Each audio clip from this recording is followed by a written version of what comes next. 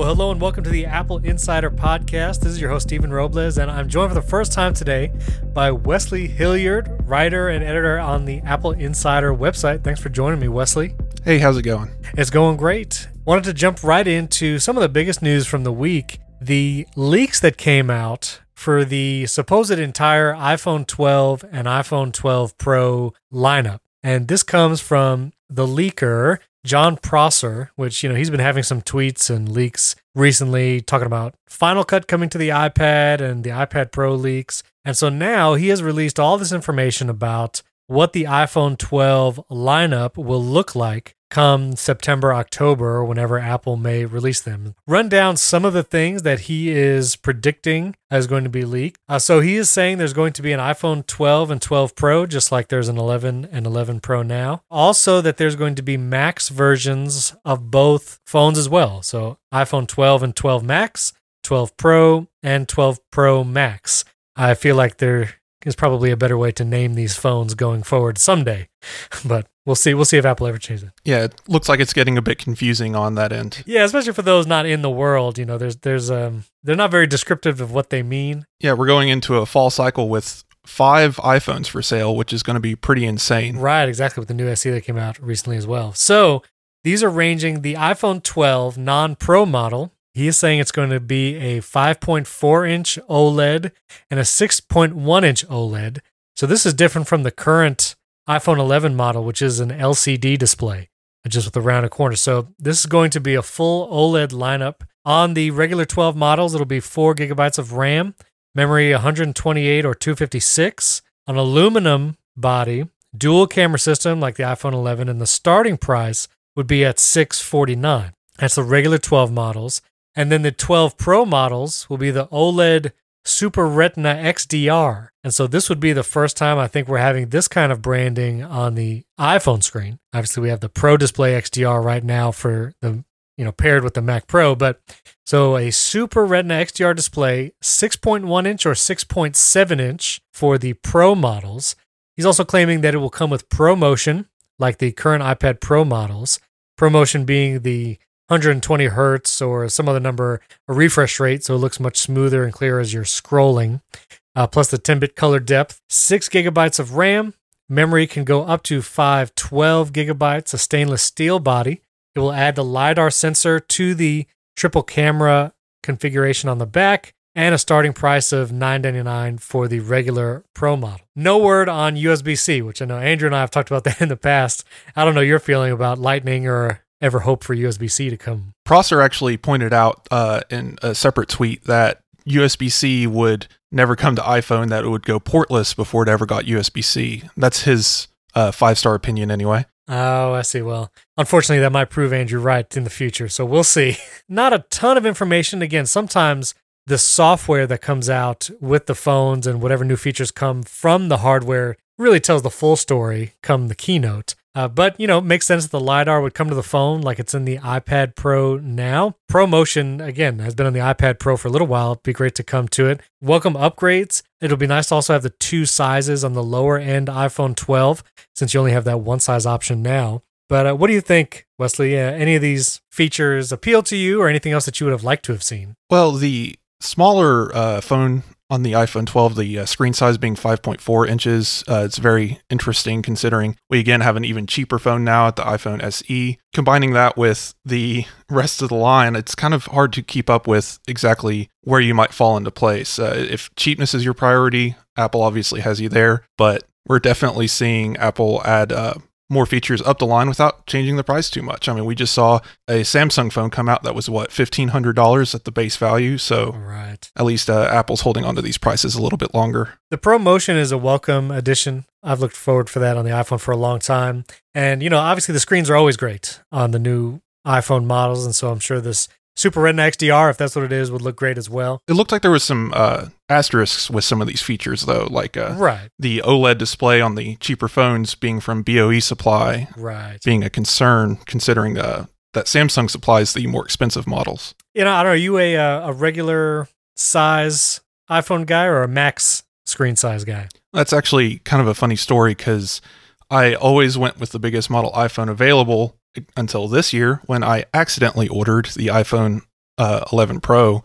And when it came in, I found, oh, why doesn't it fit this case? I don't know what's going on. Oh, well, I got the smaller phone this time, and I've actually quite enjoyed it. Yeah, and I was a big phone camp, back when the 6 and 6 Plus came out, because there was always a feature difference. The Plus always had some additional camera feature, whether that was optical image stabilization or, with the iPhone 7, the Plus model was the one that had the dual camera system. So it was a Plus model. And then with the 10, you only had the one size. That was it. There was no larger model. And I've stuck with the smaller size since then. I have the 11 Pro regular now, and I like that size as well. And as long as there's feature parity between the regular size and the max size, I think I'll stick with the regular Pro. So now, do you have a 2018 or 2020 iPad Pro? I have the 2020.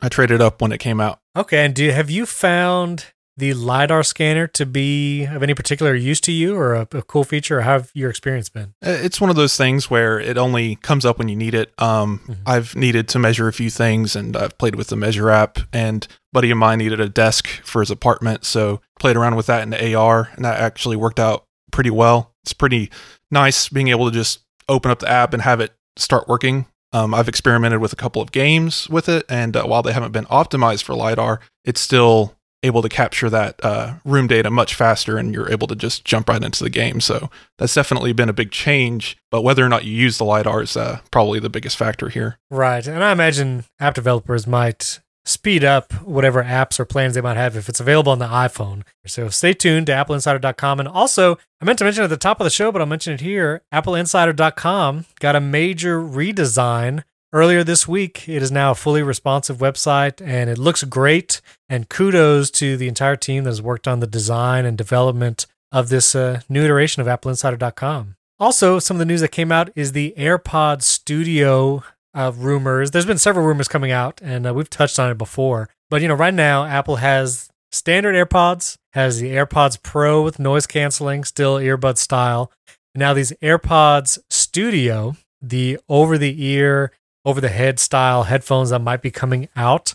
And again, AirPods Studio is the rumored name. Unsure exactly what it is, but the feature that came out this week in a rumor is the head and neck detection. How the AirPods now, they can detect if you take one out, automatically pause your music or podcast, that these AirPods Studio will have a similar feature for head and neck detection. And I'm curious about these for sure. I have kind of a pair of Sony over-the-ear headphones right now. And really the feature I like about them the most is that it has the headphone cable that you can remove and insert as needed, and then you can use them as wireless Bluetooth headphones if you'd like. And so hopefully Apple includes that wired option on these over-the-ear headphones as well, especially if they're used in a studio type setting. But do you have any interest in these, or do you have the AirPods Pro and like those? I'm actually using the AirPods Pro for our call right now. I gotcha.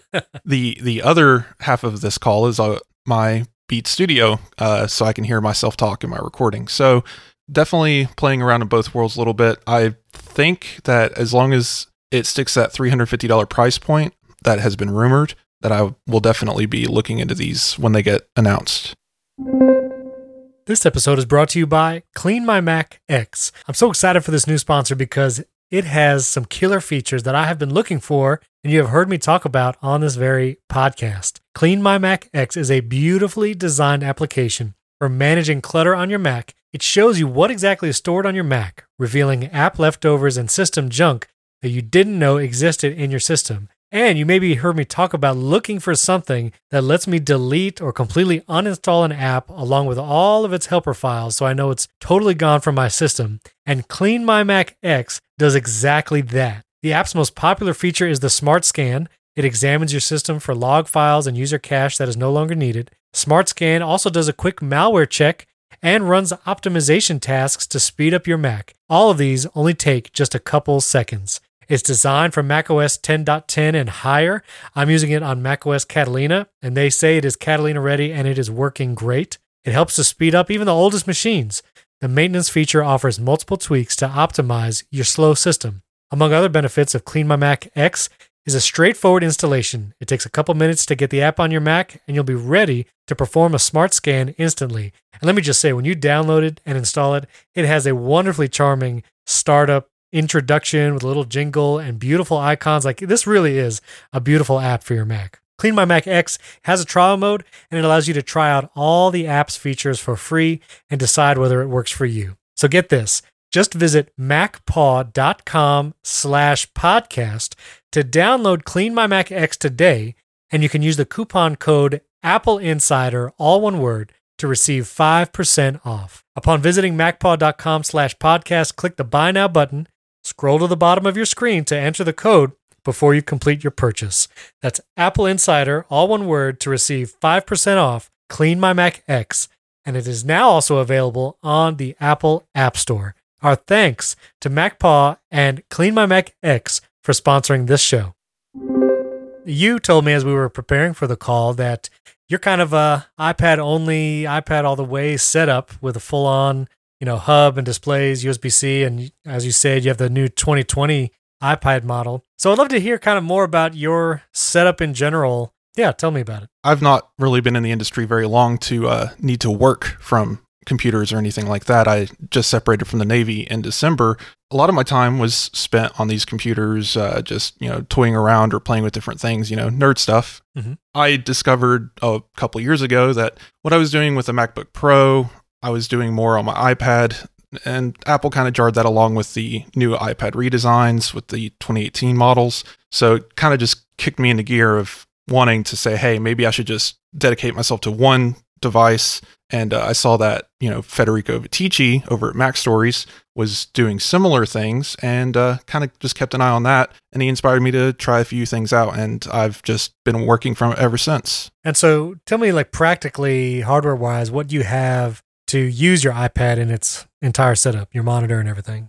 I use it in a couple different ways. So right now I'm at my desk, and when I'm at a desk setup, I have my iPad in a little stand connected over USB-C to a LG Ultrafine display, one of Apple's older models, the 22-inch, I believe. And that is actually connected to a hub, which has my microphone, Ethernet connection, and such connected to that. So when I'm at my desk, I'm using an external mouse and keyboard, using my monitor as the primary display, mirroring all the content, obviously. And then when I want to get up and go, I can just pop the cable out of the iPad and move it over to my Magic Keyboard that I recently got, formerly a Bridge keyboard, go about my business as needed. So are you using a trackpad or a physical mouse, or a mouse style when you're at your desk? I'm currently using the Magic Trackpad 2 because of Apple actually optimizing for it. So Right.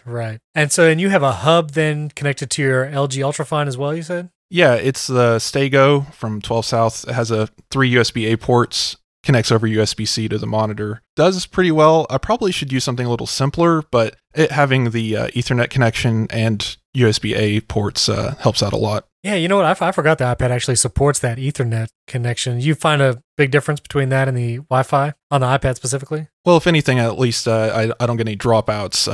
Right. Being in an apartment, you do fight with wireless signals with other people, and it can tend to get a little crowded. At least I'm guaranteed to continue that internet connection being at my desktop. So, man, that's cool. So do you ever experience, because I have the 2018 iPad Pro, I have the Magic Keyboard, and I really enjoy using it. But there are some times where there's a certain task or something on a website that is really I kind of just hit a roadblock. And whether it's a weird website functionality where it won't let me click a certain way or copy text a certain way. Do you ever run into those kinds of situations, and what do you do when you run into it? Well, it is getting more rare as we go forward with Apple's little updates to run into this kind of stuff. It really depends on the website owner, developing for this kind of stuff. I've definitely run into it on Google's platforms, Google Sheets. We use that for work a lot, and you cannot use 2-finger scrolling inside Google Sheets. I can only navigate through a keyboard. Wow. Using the arrow keys. Sometimes I run into situations where I want to upload a photo or file from the Files app on iPad, and when you click in a website on a share item that's meant to be for desktop, sometimes it just doesn't understand and ignores it. And I have to completely force close Safari and go back in, and then it suddenly works. It's just weird little glitches like that pop up, but very rarely. And so how have your experience been with the new Magic Keyboard for iPad? You like it? Any reservations about it? Things you want changed? Well, I definitely miss having a dedicated function row with iPad specific keys like the Bridge keyboard has. That's always been really nice to have, having the brightness and volume controls without having to go to Control Center every single time. But other than that, it's been a pretty amazing little keyboard. Previously, working at my couch or something, if I need to lay back, there's been no way for me to really do that without having to reach up and touch the screen, go back to the keyboard, because bringing a trackpad along in that situation doesn't really work. But now this, all-in-one setup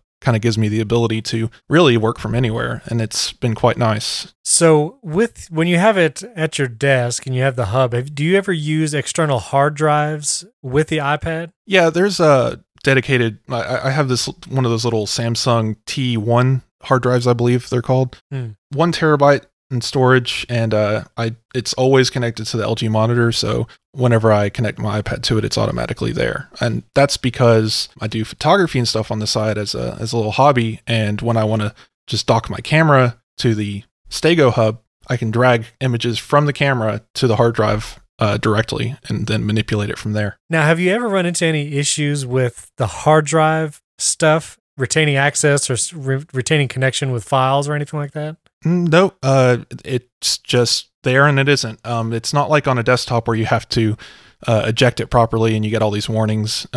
You can plug and play and it pops in every single time. At least this hard drive, it's an SSD. I guess it's probably more reliable. But yeah, I've definitely not had any issues there. Have you done any like video stuff on the iPad, maybe an iMovie or Premiere Rush with files off the hard drive? I haven't had much experience messing with video files like that. No, mostly just photography stuff, but probably something to try. I tried using iMovie with files on an external hard drive connected to my iPad Pro, and it was working while I was working on the file. And then when I closed it and went back another day, it didn't retain those connections to those source files. And so the iMovie project itself was kind of useless at that point. And now I still get this. I have about 100 video files that I was using in the project. The hard drive has not been connected since. I've actually deleted the iMovie project. And for some reason, those 100 video files continue to replicate themselves in my photo library on the iPad. I don't know if it's something with the import process or what, but have you run into any of that weird, iCloud photo library stuff with the photo files that you're working on off the hard drive? Nothing like that, but again, I don't think I've been using any apps that would connect the photo library and files that way. What do you edit in on your iPad with photos? Photoshop? I use the Affinity Designer to do different stuff. And do you copy the files? Like, what's your workflow? So you put in the SD card from your camera or connect your camera directly. Well, what's your workflow with those files after that? So I shoot in RAW, and I take the photos directly off the camera and put it into files, local storage on the iPad, and then I do a backup onto the hard drive, and then from Affinity I can open files directly from the files themselves, so can edit in place without having to do anything crazy. And then, so when you edit them in Affinity, you're editing the raw photo file locally on the iPad, and you don't have to save another version? Actually, I'm sorry. That's a Pixelmator photo lets you do that now. Gotcha. But I believe Affinity still forces you to use their in-app library. Basically, same idea, except in that case, you would be importing a photo into their library, then exporting the edit out. Gotcha. Pretty cool. What size iPad you get? You get the full terabyte? Yeah, it's the 1 terabyte with cellular. All right. Yeah, I'm holding out. It was really tempting for me. Again, as your main machine, it makes sense. Get the 2020 model. As kind of my secondary, I was tempted, but I'm waiting for that mini LED possibility, and also maybe that newer chip. If the iPhone 12 and 12 Pro come out with the A14 something or other Bionic for their newer iPad Pro model to come out. Again, there's been rumors on AppleInsider.com. We've been covering a lot of them that mini LED screens may not come till 2021 now, and unclear what device would get it first. But I'm hopefully going to hold out. Now, if they come out with an iPad Pro early next year or late this year with a new A14, you're going to jump ship again, you think? It really depends on the situation. I got a gut feeling here that we're not going to see another iPad refresh at least till the end of next year. There are some rumors pointing to a spring release, but those are always in quotes. And rumor guys we're watching, but I'll say potentially with a pushback due to our, whole world situation. So yeah. I wouldn't hold my breath too much for a too soon release. Well, very cool. Well, thanks for sharing your setup. Yeah, I'd be curious as iOS 14 and new features come out, have you back on and talk about how it changes your setup. Yeah, let us know. This episode is brought to you by Masterclass. If you've never heard of Masterclass, it's an incredible online and mobile learning experience where you can learn from some of the best in the business across all areas, whether it's art, entertainment, music, cooking, makeup and beauty, and so much more. I love Masterclass because it has classes that really speak to my interests. I've taken a class with Hans Zimmer and learned about film scoring. And I've talked about Chris Voss before in The Art of Negotiation. And let me tell you, if you're a freelancer or you work with clients and contracts, taking that Chris Voss class on negotiation would be a great tool to help you in your freelance work. Masterclass has over 75 different instructors across tons of categories. There's literally something for everyone. What I love about Masterclass too is you can access it on any device you'd like, whether that's an Apple TV, iPad, iPhone, or even on the web. The video quality and production on these videos are incredible. I love just to watch it for the visual aspect, but what they are teaching you is invaluable. Incredible learning experience.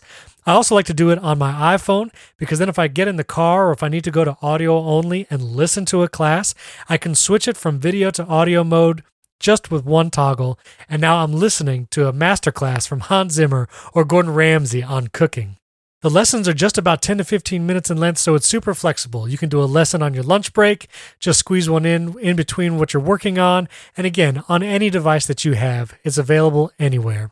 So I highly recommend you check out Masterclass. Get unlimited access to every Masterclass, and as an Apple Insider listener, you get 15% off the annual All Access Pass. So go to masterclass.com/Apple Insider. That's masterclass.com/Apple Insider for 15% off Masterclass.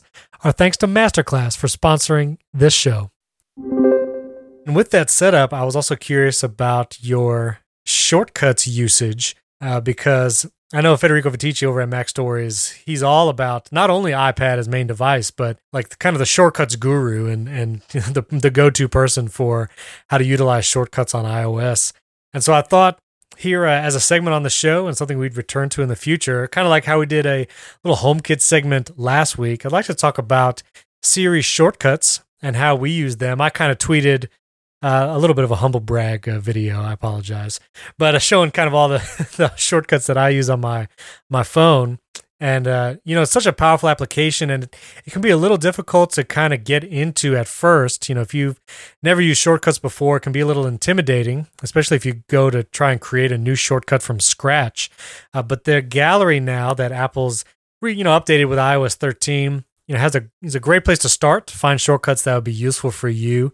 And so we're going to talk about some of the shortcuts that we use on our devices, iPhone and iPad, and some of the new kind of automation options that are available to you as well. So we can go back and forth. I'll tell you a couple of mine, and then we'll go back and forth west. So I would say one of the first places to start, especially if you commute, have a significant other that you often like to let know when you're headed home or going home. This is probably my most used Siri shortcut, and it's one you can find in the gallery on your iPhone or iPad. And I'll actually include a link to these shortcuts in the show notes and in the Apple Insider podcast article that goes up, because you can actually click the link on that shortcut and then import it to your own device so for you to use. And there's also great places to find other shortcuts. There's actually a Reddit shortcuts thread, and I'll put a link to that in show notes as well. You can find lots of resources there. But this one you can find in the gallery on your iPhone, and it's usually called like a going home or home ETA shortcut.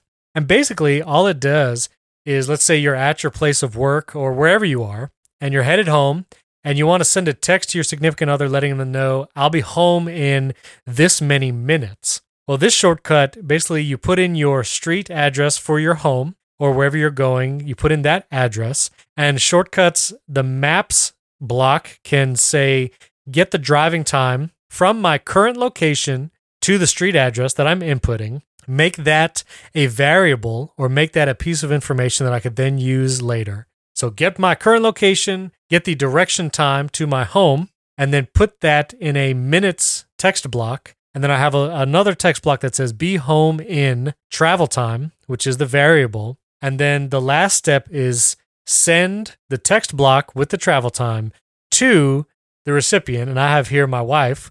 And then I just press the shortcut and in a couple seconds, it pops up a pre-made text that says, be home in such and such minutes, and I can just press send. And I can do it where it asks for that confirmation. The show and run is that toggle where it confirms, and then I hit the send button. Or you can even automate it where it'll just send automatically. That going home shortcut is really useful for me. I have like a 40 to 45 minute commute, and it's helpful also to kind of tell me if there's going to be traffic on the way. Because if that minutes home is much longer than usual, then I know I'm in for some traffic, maybe even want to find a different route home. So going home shortcut is especially useful. One of my second most used shortcuts is one of the other podcasts I do is actually about movies.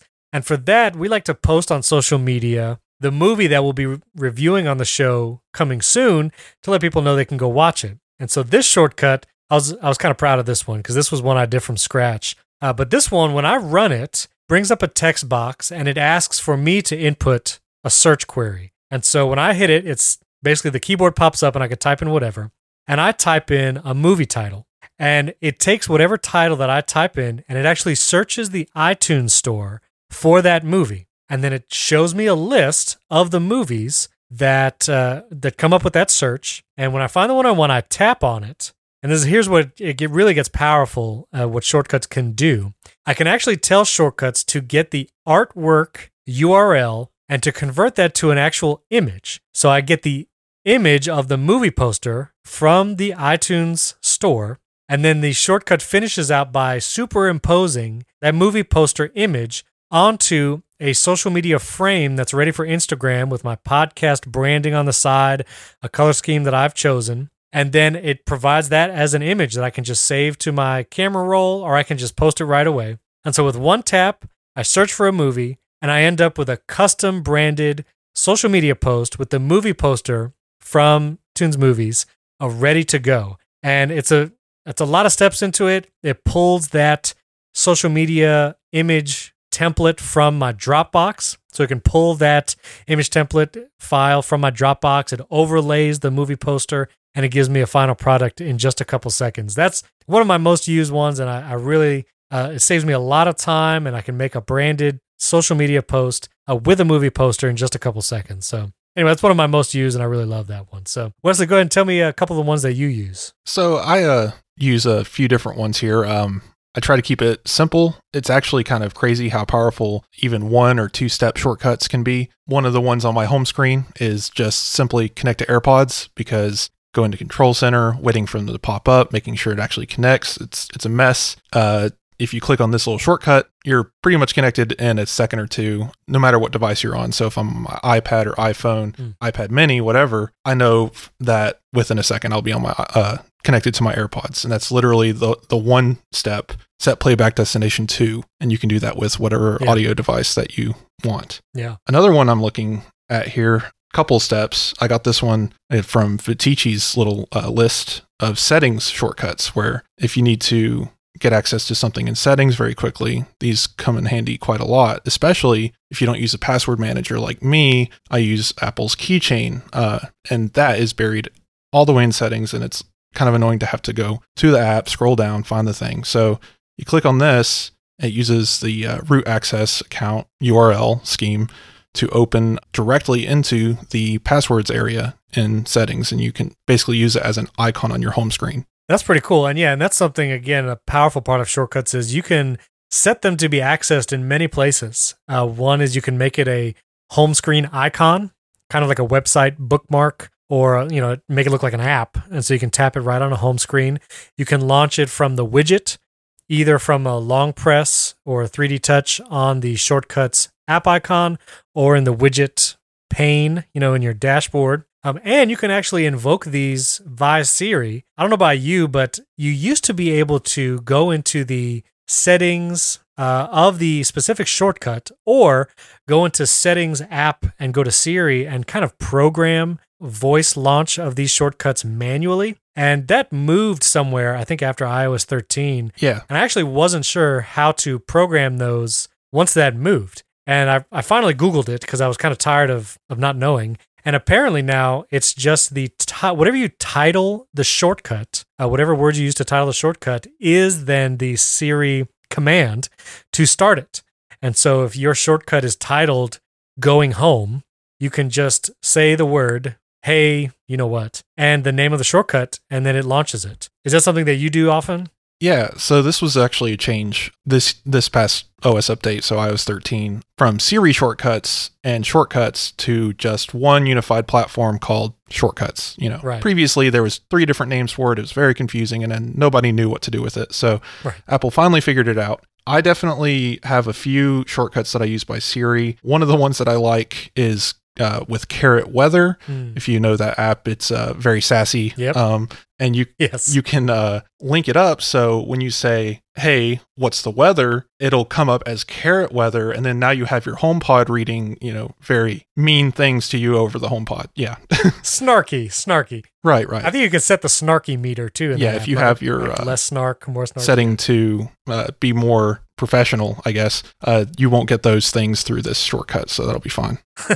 So one of the other cool things you can do with triggering shortcuts is that you now have automation options in the Shortcuts app. And these can be anything from trigger the shortcut when I leave home or arrive home, so kind of a GPS style trigger, a time of day trigger, a CarPlay trigger, and some of the most interesting is actually settings triggers, like if you connect to a certain Wi-Fi network, you connect to a specific Bluetooth device, or even when you tap an NFC tag. And this is something that I actually got from Andrew, and I bought some. They're the go-to tags, a blank white on-metal NFC stickers. They're like 11 or 12 bucks. I'll put the link in show notes to that Amazon, where you can buy them on Amazon. But the NFC triggers are actually really cool.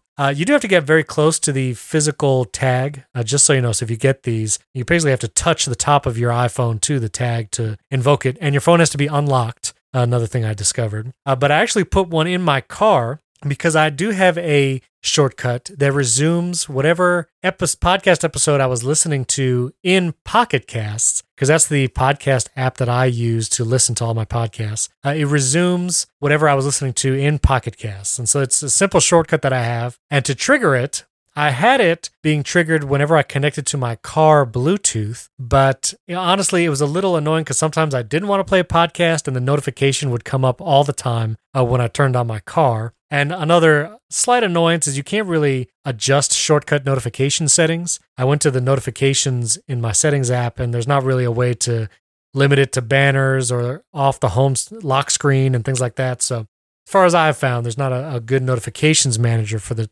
Shortcuts app. But so I changed it from a Bluetooth trigger to this NFC tag. I just put it in my car. And now when I get in and I'm ready to play a podcast, I unlock my iPhone, I hold the top of it right up against the tag, and it resumes whatever podcast episode I was listening to in Pocket Casts. And so that's kind of a nice trigger. And again, that's a cool thing to play around with when I connect to my home Wi-Fi network. Maybe set up a shortcut or some triggers that way, or when you leave home, like turning off lights or turning off music or what have you. So looking at those triggers, different ways you can do that. And I'll give you one more shortcut that I use and throw it back to you. I have a focus time shortcut. If I really want to either write something or focus on a task, and I want to put on Do Not Disturb for a certain amount of time, and also play a playlist that I like to listen to, especially when I'm focusing on work. I have this focus time shortcut so that when I tap it or invoke it via Siri or the widget, it will set Do Not Disturb. It'll turn on Do Not Disturb for, again, I can choose the time. So actually when I run the shortcut, I can say 15, 30, or 60 minutes. And I tap the time. It turns on Do Not Disturb for that amount of time. And then we'll also start playing a playlist of my choice on the headphones of my choice as well. And so that's a nice way to, if I really want to focus, want to turn on Do Not Disturb and start some music, I can do it with one tap. So give me a couple more of yours. So automation-wise, I've played around with these before, but could never really find any that stick that were specific to shortcuts. I live with roommates, so I would like the idea of walking in a room, triggering a motion sensor, and having music start playing, but I don't think they'd appreciate that too much. Right. I have played with some of these NFC stickers before, and one cool one that you can use as long as you have a plastic water bottle. I use a metal one now, so I can't do it, but you can have a NFC sticker on one of these and tap it and log your water for the day automatically. That's a great idea. Very nice. Yeah, stuff like that's usually pretty handy. I also like, again, just throw a sticker somewhere. If you walk into your room, have one by your door, tap that sticker, transfer audio to the speakers in your room if they're AirPlay 2 compatible. Stuff like that's pretty handy. Oh, that's a good thought. Yeah, I might do that because I have a Sonos in one room and a HomePod in the other. And then, yes, there are shortcuts where you can just throw it to a specific device. But yeah, to automate that with the NFC sticker, that's a cool thought. I'll give you two last ones from me. A really useful shortcut, and I did get this from Vitici, is the ability to take a screenshot from your iPhone or iPad or even your Mac and basically put a frame around it to make it look like the screenshot is in a device, whether that's an iPhone or iPad, with the tap of a button. And so when you tap this shortcut, pulls up your camera roll, the screenshots only, you can pick a screenshot, and then it will give you a PNG with a iPhone-looking frame and your screenshot inside with that image ready to share or save wherever you like. So really handy, even if you just want to share a screenshot of your device on social media, it's kind of nice to have the device frame around it, not just the plain square or rectangle image. And so that's the screenshot devices, a shortcut. And then the last one that I use a lot is QR codes.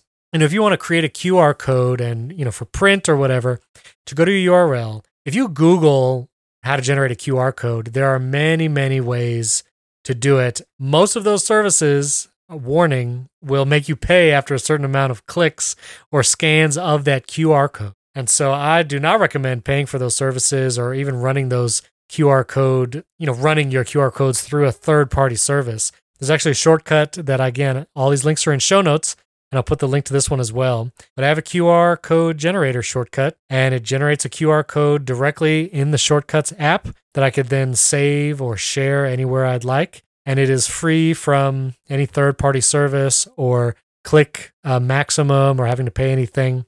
And just really useful there. So generate QR code, very useful shortcut for me. You got any last ones you could throw at us? Sure. A couple that I've worked on myself rather than stealing from the internet.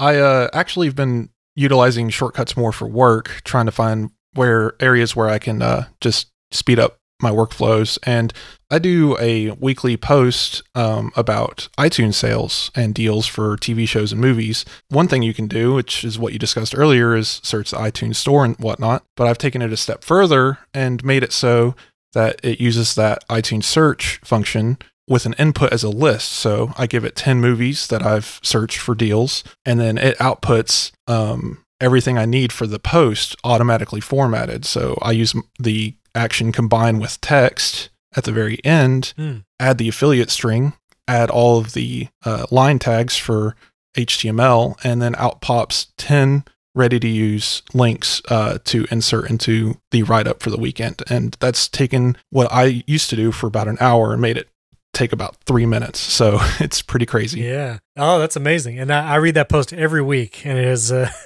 I've bought some movies because of it. So thank you for that. And then one more, this one's actually only a couple of steps, but it's a little bit of setup required. This one lets you wake your Mac from sleep, and then using AppleScript on the Mac, using SSH to go in, you can actually start Sidecar remotely. So I was playing around with that back when iOS 13 and macOS Catalina first launched, because I was wanting to use my iPad as a second screen for my Mac from anywhere in the apartment. It actually came out pretty well. It's a bit complex to try and explain, even though it's only a few steps using AppleScript and all of that. But if you search online, you can find tutorials for how to get there. Might include a link in the show notes to that as well. Now that's super interesting. Just real quick, A, I want this. so B, yeah, let's please find a link because I would love to try this. Does it set it to mirror the screen so you can just kind of control the Mac, or does it automatically appear as like a secondary display and you have to mess around with it? How does it do it? So with the AppleScript side of things, you actually would configure what settings are going in. I have it set up so it automatically mirrors the screen, so I don't have to dig around for icons or windows. Well, that's awesome. That's a great one to end on. And yes, we'll find something to put in the show notes so you can learn how to do that, listeners. But if you're interested in any of these shortcuts, or if you'd like to hear more about shortcuts on future episodes, or if you have a problem or something that you would like to see if shortcuts can solve, let us know. Hit us up. Wes, what's your Twitter handle so our listeners know? Hilly Tech. It's like my last name, but with tech slapped on the end of it. So HILLITECH. Very cool. And the link to Wes's Twitter and my Twitter handle at Steven Robles will be in show notes. Hit us up with shortcut questions or thoughts. We'd love to hear your feedback and what you think of that. Again, if you want these shortcuts, you can look at the links in show notes and you can actually save them to your device right from there. Go to the article on appleinsider.com and you can save them there as well. And again, we'd love if you could give us a 5-star rating and comment review in Apple Podcasts. That would help us out greatly. And so go there in your Apple Podcasts app. You can do it right there. Hit us up, tweet at us, email us. We'd love to hear about it. And if there's other segments you'd like to hear about, we did HomeKit last week, shortcuts this week. If there's any other kind of tutorial style segments you'd like to hear about, or like things about screen time, parental controls, anything else, we'd love to hear about it so we can cover it on the show. Thanks for tuning in. We'll see you next time.